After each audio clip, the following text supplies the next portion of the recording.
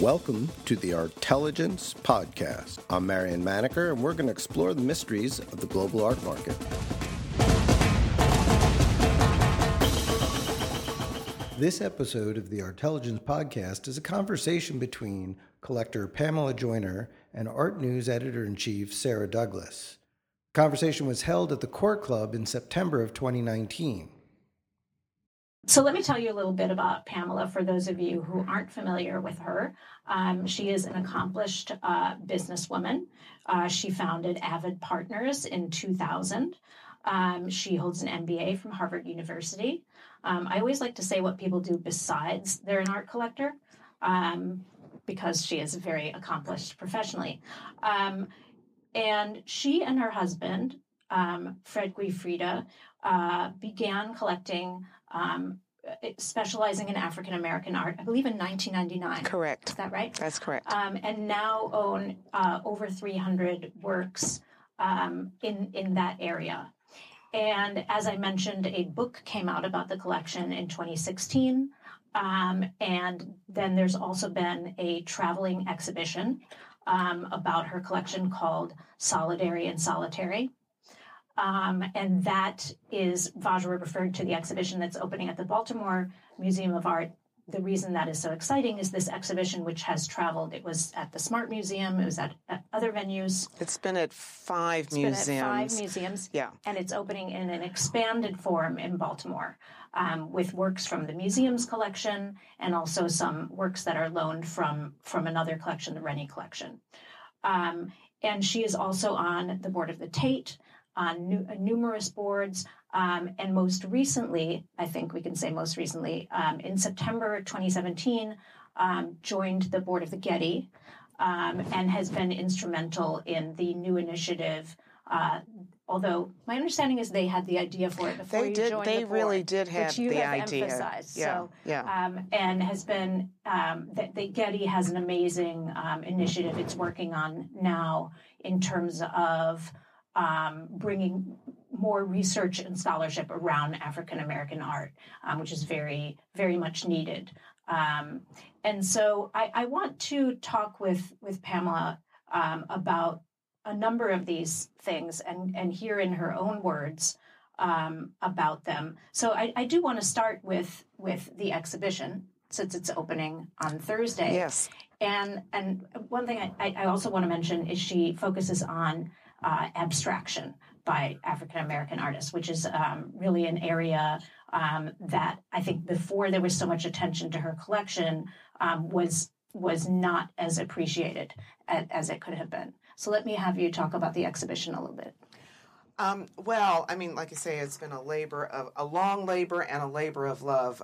We did start with the exhibition in 2017. And this iteration actually has a new title at the Baltimore Museum of Art. It's called Generations, and that was sort of designed to dovetail with our book, which is called Four Generations. So that book also has been expanded from 5 pounds to about 8 pounds, and we have commissioned 25 writers from most of the major museums in the world to write about one subject or another. And all of this really evolved from, our thinking that artists of color have really been excluded from the canon or overlooked in the context of the canon because they didn't have sort of three critical elements consistently that really characterize successful artistic careers. So first you have to have the scholarship and the critical acclaim.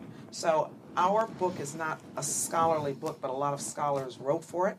And so the mission of the collection is really to be a catalyst to alter the canon so that it reflects the reality, the truth.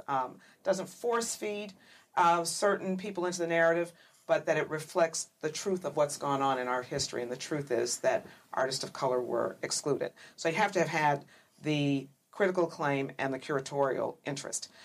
Then, for lack of a more elegant way to put it, the distribution channel. is a critical element as well. And we were talking before everybody gathered about, galleries, and I'm one that believes that galleries do play a critical role. Some are more positive influences than others, which is true of every aspect of life, but I think that they are, important to an artist's success. And then finally, what comes from that is the collectors. It does matter which artists are in which collections. So that's sort of how we come to it from a conceptual framework. And the exhibition really came out of the book, which was, designed to be corrective. And I mean, it was really, like a lot of things in life, it was a little circumstantial. I was looking for a publisher, and, I talked to various people, and, it's wonderful that we wound up with Greg Miller, who was, willing to take the risk and work collaboratively with us to build, a book that was important to us.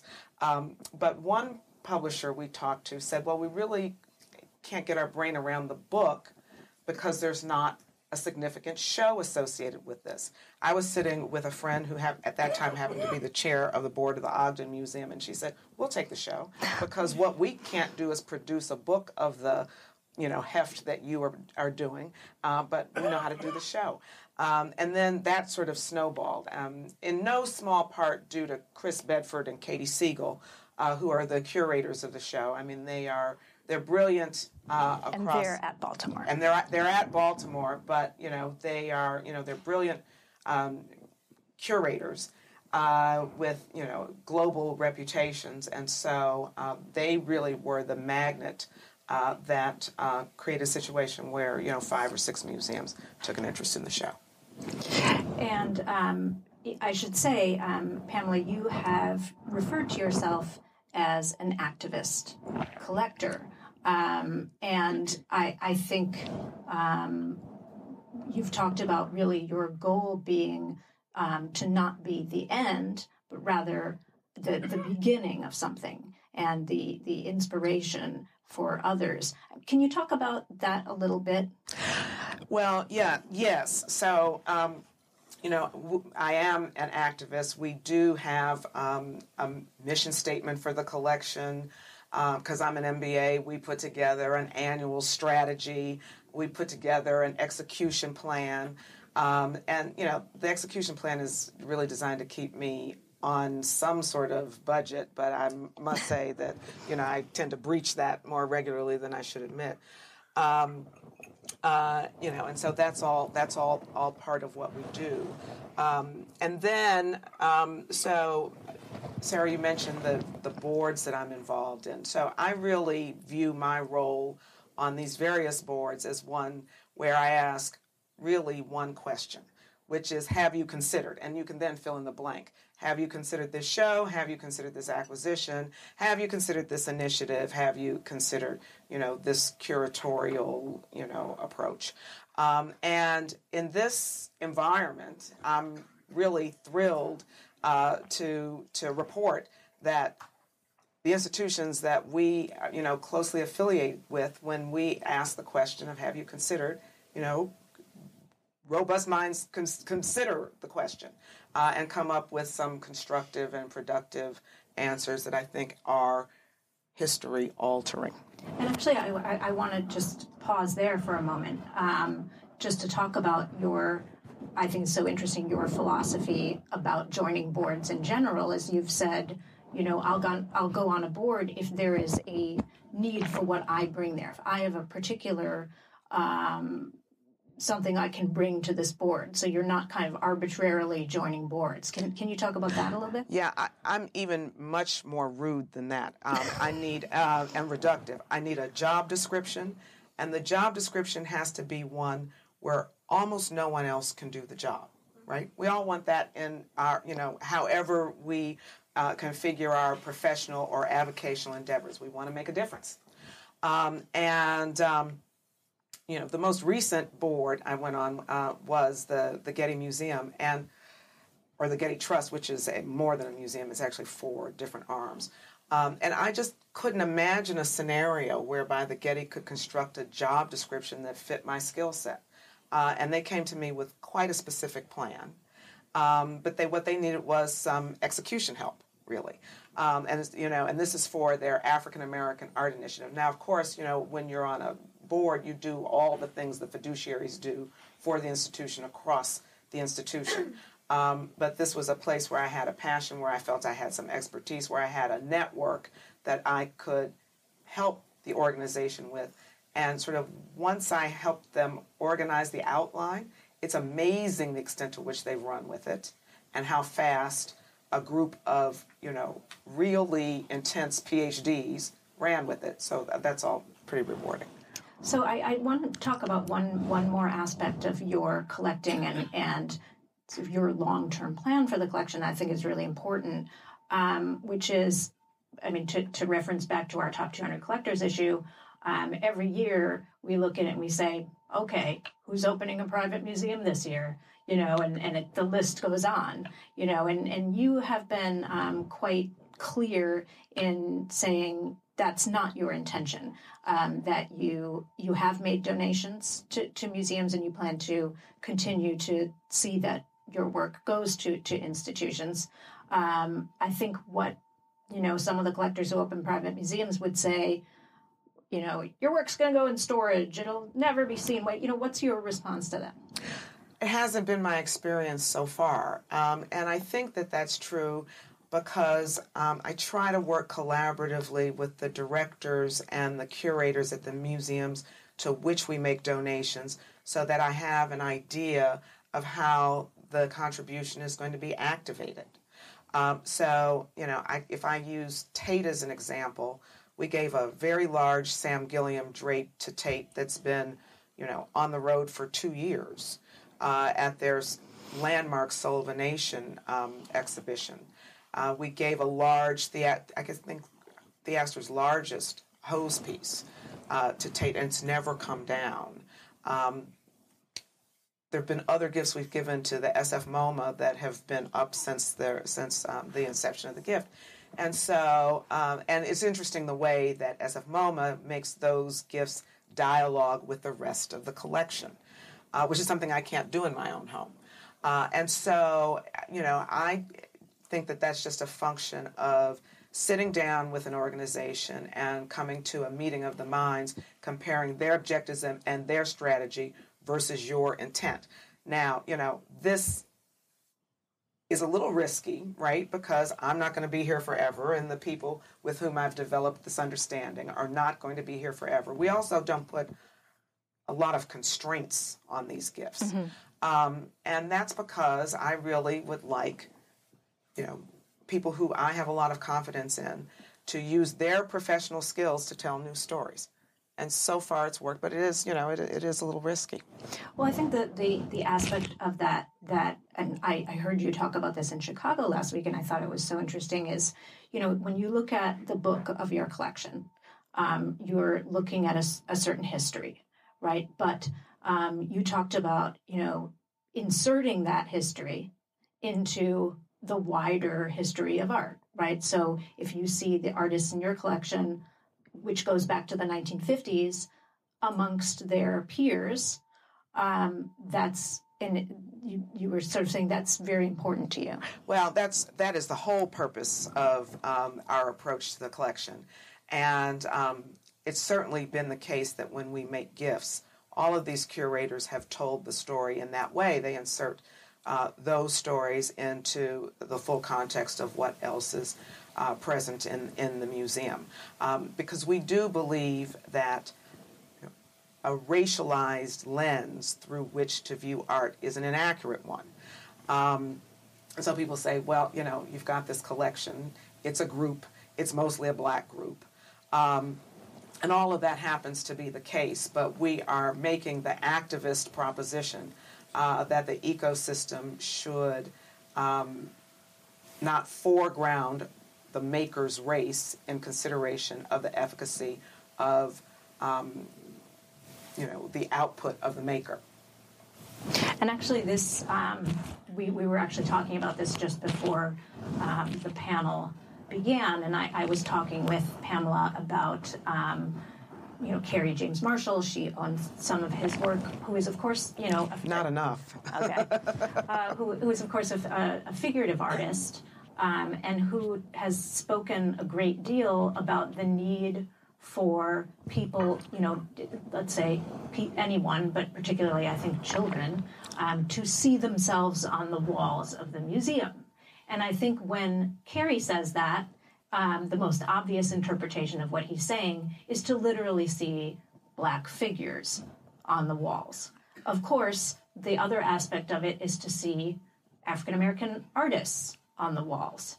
And I said to Pamela before we started, I said, if I go to a museum and I look at, an abstract painting, and I go and I look and I see, or a sculpture, and I see it, it's by a woman artist, and the name tells me that, right, in most cases.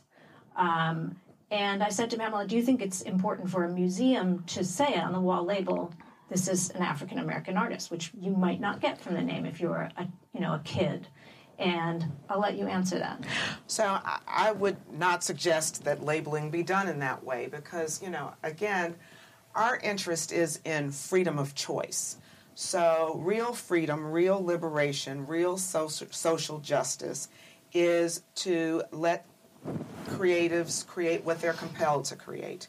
And for instance, so the way we got to an interest in abstraction was really thinking about an art history whereby in the post-World War II, the art world really expected African American artists to depict identifiably Black subject matter. Similarly, this is during the Civil Rights Movement, the dawn of the Civil Rights Movement, the African American community understandably expected artists to be part of the struggle and create images of Black uplift. And Charles White is a very good example. And Charles White, Carrie James Marshall's teacher, is a very good example of that.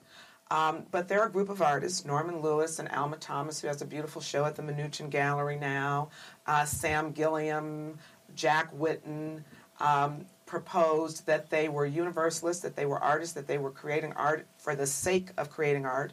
And my support of that narrative has to do with my belief that artists should have the flexibility of doing that.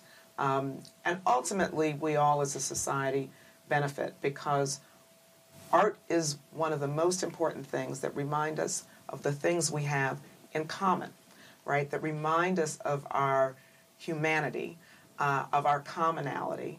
And so the ultimate statement of freedom is to be able to do what it is you want to do. When my mother was alive, she said to me, you collect abstract art because these were mostly guys doing what they weren't supposed to do, and you yourself have a long history of that. So in that respect, the collection is autobiographical. But I just think it's so very important for people to have that personal and artistic freedom. Well, so I want to come back for a moment to the example of, a kid who comes into the museum and sees that wall label. Ultimately, you were saying to me, well, the same kid might see a Mondrian and say, that's a Mondrian, but might not know Sam Gilliam by his style alone. Well, right? Yep. And I want to use that as a segue into another project that you have, which is an important part of what you're doing now, which is your artist residency. And maybe we can use that as an entry point into what is often referred to as the pipeline problem, meaning when you look at, real positions of power in the art world, significant curatorships and so forth, you have institutions saying, well, I looked at all the candidates. Of course I want to, have a diverse staff, but we have a pipeline issue. Well, yes. This is absolutely an issue. So back to your, kid in the wall label question. That is an issue created by art history and art historians. Absolutely. So the fact that Sam Gilliam is less recognizable than Mondrian is a function of Sam Gilliam not being in the history books. So that encapsulates the notion of a pipeline problem. I think the pipeline problem exists. It's a multifaceted and a complex problem. one thing we are trying to do with our residency, so the vast majority of people who come to the residency, we have a residency outside of San Francisco, about an hour north in Sonoma County. And artists come, and there really are no requirements. And they can make if they want to, they can present art if they want to, or they can drink a lot of good wine if they want to. It's just whatever they want to do. But about a quarter of the people who come to the residency are scholars. In fact, the next person, and I've got to make sure I've got her plane ticket arranged even this afternoon, is a working curator at a museum who just needs, some time to sit down and write. And so we are wanting to encourage curators of color to come into the field, not necessarily to be focused on artists of color, because that creates another set of issues. We don't want to discourage it, but we don't necessarily want to require that you fit into that niche, just like we don't want to focus on artists that have to fit into, one niche or another with no alternatives available to them. And so I think our next project after we finish working on, the show and the book will be to focus in a little bit more fulsome way on addressing this pipeline problem, but we are doing it on a preliminary basis through the residency. And, before we came up here, we were talking about, the role of the university gallery, for instance, in that system of, can there be, you just had the exhibition at the Smart Museum. Yes. Can there be more of a dialogue, between the art history department, the museum, and, using that as an entry point? Well, that actually has been one of the most encouraging learnings we've had out of touring our collection around. So we started focused on university museums. So the Ogden is actually a university museum. Then we went from the Ogden to the Nasher at Duke University, from Duke to Notre Dame, the Snipe Museum, then to the Smart Museum. Now we're on to, more urban museums at Baltimore. And it was really encouraging to see scholars like Rick Powell and Darby English and others write curriculum around the show. It was really wonderful to see undergraduate docents who weren't necessarily even art history majors. Some were, some weren't. Touring, attendees through the show. And then at Notre Dame in particular, the scholars in other departments incorporated art into the teaching. So the mathematicians, for instance, taught a module on Charles Gaines, who makes, these works on that really, digital before the digital age. They're sort of mathematically constructed. And so, that was rewarding because I'm one who believes art is life. It's part of life, and it's part of cultural literacy. And it doesn't matter what discipline you're focused in school. So hopefully, and we met a lot of undergraduates and graduate students who said that, they were inspired by the work that the museums were doing. And these are all places, and I would point particularly to the University of Chicago. I'm biased because I was born on that campus. My dad went to the University of Chicago. I grew up in that neighborhood. But one thing they don't have is a shortage of renowned scholars. And so certain silo walls came down in that interaction because the art historians tend to be in their pod and the museum curators tend to be in their pod in many of these environments. And there was we saw a lot of cross-fertilization and collaboration going on between the art historians and the curators, and it was really rewarding to watch. So I don't want to miss the opportunity to talk about actually the work in her collection and hear a little bit about how it evolved. And so I'm going to ask you the most boring and obvious question. What did you start? Do you remember what the first work you acquired was? Or what artist you started with? What kind of jump started this? I very often talk about Lowry Sims as being someone I met when I was in business school who encouraged me and others to collect, and her legacy in that regard is everywhere. I can name you lists of collectors all over New York who have been inspired by Lowry. And so I probably did something really safe, like buy a Jacob Lawrence. But not so long after, I bought and met Richard Mayhew. And Richard is probably, I think, the sole there are two remaining members of the Spiral Collective, which was a collective of African-American artists formulated in 1960 that would meet weekly in Romare Bearden's downtown studio. So Richard and Emma Amos are the two artists. There were 15 artists in that collective, 14 men and 1 woman apropos to the time. And Richard had the good fortune of being sort of more commercially successful and critically acclaimed than many of his peers, but still had, great obstacles to overcome. He, in turn, was mentored by Norman Lewis, who also had critical acclaim, but had faced great obstacles to overcome. And so that was really, understanding that history and that story was the genesis of a collection that evolved to be an activist collection focused on getting justice for artists who had that experience early in their career. So I would say up until almost this point, the focal point of the collection and the strongest part of the collection has been those artists born between, I'd say, 1930 and 1947, 48. And those works are really all abstract. But we've gotten really interested, in large part as a result of not only what's happening in the art ecosystem, but just getting to know a number of these young artists at our residency. We've gotten really interested in artists born in the 1980s and forward. They're just remarkable human beings. Many of them are very influenced and very aware of the legacy that is resident in our collection. Can you give us a few names? Kevin Beasley's been to the residence maybe 3 times. Firale Baez was just there, and I don't know how many of you saw her show at Jim Cohan. There was this wonderful installation which we bought, and for the first time, this is a real walk on the wild side, I emptied the furniture in my library and installed that installation.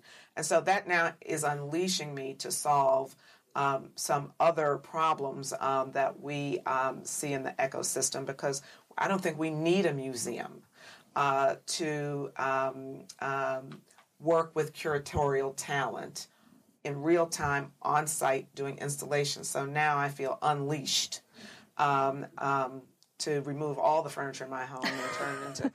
My husband said, "Just please leave one chair for me to sit in." So we, who else? Fireley's been there twice this summer, and Jordan Castile's another one. Mm-hmm. So we're really inspired by all these young artists. So would you? I really think of your collection as a collection of abstraction. Was there a certain point where you said, "Okay, we're going to bring figuration in," or was it always happening? My view is I'm not a museum. I made the rules and I can break them. Mm-hmm. And so it's always really been happening. I mean, we started buying Lynette Yadim Boakye a decade ago. And it's really just, and then and now I would make the case that she is an abstract painter. My husband's unconvinced, but I would make that case. And so there's always talent that you come across, and so I'm just not able to resist it when I do find that. And do you and your husband make these decisions together? I mean, the two of you were on the panel in Chicago together, so that was a bit of a different vibe. So do you always make the decisions together? Are there some artists that you're acquiring and some that he's acquiring? I mean, how does it work? Well, when it works most efficiently, I'm sort of in charge of the acquisitions, and he's more in charge, because he's a lawyer by training, of the deacquisitions, the gifts, and folding that into our estate planning. But he's relatively new to his enthusiasm for sort of this whole endeavor. So he's been wonderfully supportive of it, but really didn't get very involved, I think really until we started the residency in 2014, because as we got to know the artist, that put a whole nother light on this effort. So it is a much more collaborative effort. I really do bounce most of the ideas off of him, and sometimes he feels strongly about them, and sometimes I ignore that and do it anyway, but not usually, because he really is a good student, like all collectors. I mean, collectors are learners and students, and he's a really good student of the art, and so he's developed a terrific eye. So I'd really like to know, because I do want to leave some time. I'm sure people have questions for Pamela. We were talking, before, and I was really struck. You mentioned a particular moment with an artist where it was so gratifying to see them achieve success and recognition. And given, you talked about the generation of artists that your collection has been especially focused in, and these are artists who I would say are in the late stages of their careers. Can you tell me about what it's like to I assume some of the artists in the collection, and to see them achieve this recognition, partly as a result of your efforts? Well, we try to know everyone in the collection that we can, but the earlier generations, these artists who are in their 70s and 80s, and in some cases 90s. I mean, we own Ed Clark and Richard Mayhew. Richard Mayhew just celebrated his 95th birthday, wow. And he still drives and makes art every day. So no, it's really gratifying to watch this group of people who when there was no possibility to be rewarded for making particularly abstraction, they just did it because they were compelled to do it, right? Because they were creatives, compelled to do it. And to watch people, get the solo shows and Jack Whitten passed away right before his Met show opened. Yeah. But he was involved in every aspect of the planning, and he knew it was happening and was really gratified by it. And it joined Hauser and Wirth a few years earlier, and that process did shine a light on the career. And so it's hard to put into words to see, many of these these great talents and these transformational artists finally be recognized by the art world. Well, I'd like to open it up to questions. Does anyone in the audience, we can pass you the mic.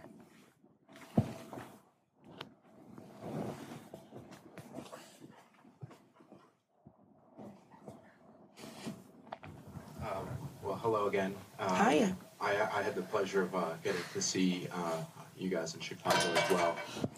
And I wanted to ask a little follow-up to that discussion. I think it's really a breath of fresh air, the way that you guys collect, and how a lot of collectors will lend an artwork to a museum to increase the provenance of the artwork, to increase its value potentially, or whatever it may be. And I heard you and your husband say in Chicago that when you lend something, you look to find your favorite artwork. You don't lend it, but you give it. How do you make that choice? Obviously, to take your favorite artwork in your collection, and give it away. What's behind that? Because it belonged in a major museum. And it belonged in a major museum to tell the story of, and the work we're talking about is that huge Sam Gilliam drape. I knew Tate would take really good care of it. The curator who did the Soul of a Nation show has written very extensively, not only on Sam, but that generation of African-American artists in our collection and beyond. So, for instance, the Tate acquired a very major Kerry James Marshall recently, and this particular curator spearheaded that process. Mark Gottfried's a great scholar, and that's what should have happened to that work. And it has a good home. We know where to go find it when we need to sit with it. So that's how we decided. I think that brings up the idea that, we tend to think of collectors as, sometimes, that's that work's final resting place. But in fact, collectors are stewards of art, and, the art will be around after them. And I think there's the question of, is there a sense of responsibility to the object? We take this notion of stewardship very, very seriously, which is why we are spending time at this stage in life. Hopefully we'll have many, many, many more years to plan. But the art won't belong to us forever. And so we're trying to place it in places and in ways so that it's optimized. We think about which museums have what kind of needs. We're really in the process over the next year of planning what for us will be some major gifts. And we've been working very closely with a couple of different museums to make sure that we put this work in a context that best serves the museum, that best serves the artist's legacies, and that pushes the telling of art history forward in a way that kid will be able to read about it in the art history books before they go to the museum. Right. So they will know that this is an Ed Clark, although it's not obvious that he's an African-American artist. Does anyone else have a question? Over here. Jump in since I'm only active. Thank you for sharing this insight. You gave a little teaser about how you also approach art as a business, and I wondered if you could elaborate a little further. It's really interesting to hear about how you think about collecting and the crossroads between that and philanthropy, and also curious about the business side of things, perhaps the investment side of things, if you could just comment a little further. Well, we don't buy art as investment. So what I do is I take my business training and use it as an organizing principle around optimizing our resources to create a collection that we hope to tells a story, and that we hope advances an artistic legacy. And so, I very often say to that end, there are a lot of things I don't do. And so from a philanthropic point of view, what we really love to do is to donate work. And that is not to diminish the importance of building buildings to show art in, or supporting shows, or supporting programming. But we like to support the pictures on the walls because that is what is permanent. And so also that one thing we learned, say, with this earlier generation of artists, there was a moment in the early 1970s, late 1960s, where many of the New York museums in particular were doing shows focused on African American artists. But those shows did not materially advance the conversation because there was no publication around those shows. And so what I learned was that if a book didn't exist, for all practical purposes, the show didn't exist. So very often when people come to me and ask me to support shows, one, there has to be an artist that is in the collection who we're already supporting. But what I say is, I don't want to write a check into the ether. What I'll support is the publication. So I hope you're very proud of yourself because you are doing an amazing difference in this field as someone that works with the artists and especially youth. Youth are marching on. They demand someone to listen to them. And I wonder whether you have a plan for not the artist, but the artist to be, the future artist. Youth that need a little more guidance, a little more investment in them, a little more educational aspects that are not seen in schools or anywhere else. And sometimes they can't even go to a museum? So we certainly care about those issues, and the way but it is not it's not a true focus of our everyday effort. The way we come at that is to try to support museums who are really good in that particular area, and I would point to not only the Getty but the Art Institute of Chicago, and I mean for over a century, the Art Institute of Chicago has done an excellent job of reaching out into its community and making the work accessible. And I actually would point to myself as the poster child for that. I'm old enough to have grown up at a time in Chicago when that museum was free. And it's important to just have unfettered access to 5,000 years worth of culture. And so, we continue to support those efforts on an ongoing basis. I think we will, we can take one more, okay? As long as if you're in charge of the time. Thanks, Pamela. I think the deliberateness and the strategy around which you're doing this is so admirable, and I'm wondering, I'm sure a lot of collectors come to you for advice on how to make this practice kind of a more historically significant one, so to speak, right, in that you're rewriting art history through the art of your collecting. And I'm wondering, are there other people you know who are perhaps doing this in either other pockets of art history that might be overlooked?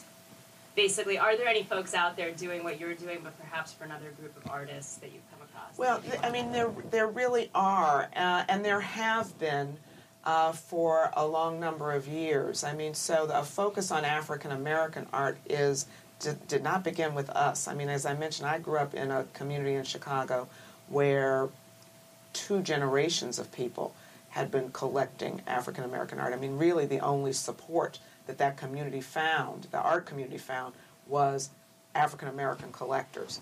But look at the collectors, say, of Latin American art, and I would point to Patty Cisneros. She really has changed the game. And she also, went sort of back in time to look at, a historical post-World War II canon that was, not well known. I would point to my dear friend Comel Shaw at the San Francisco MoMA, who focuses on women who, are truly underrepresented throughout museum collections. And there are a number of collectors focusing there. In recent years, we've started to internationalize our collection, and I've developed a particular enthusiasm for South African artists as well. And you might have seen on the screen a drawing by William Kentridge. And that, again, furthers my, conviction that race is not the filter through which we should be viewing art, because William Kentridge is certainly more African than I am. But you can't understand South African modernism unless you unpack William and his stellar career. So I think there are all sorts of ways to slice this. I think, what advice, who am I to advise? But one thing we found rewarding is to find a story about which we have a passion and to focus on that story and to try to tell that story enthusiastically and passionately and, in a multifaceted, nuanced way. Now, you can wind up adding a lot of extra projects to your life doing that. I didn't think I'd be, running a house for artists. But, it's something that really enhances our lives and enhances our ability to tell the story.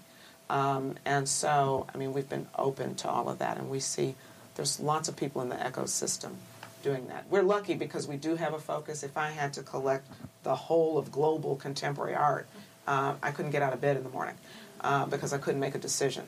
But we love what we do. Just to continue on that question, do you think that in general there is more maybe what we might call mission-based collecting? Over the course of forming your collection, do you see more people doing that? I absolutely do, but I think we're becoming a more mission-based society. Absolutely. The mention of young people who must be heard, and a lot of the issues around which they must be heard have to do with issues of, morality and justice. And so, the good news is a lot of people are on a mission, whatever that mission is. So I think that's a nice note to end on. Thank you for coming.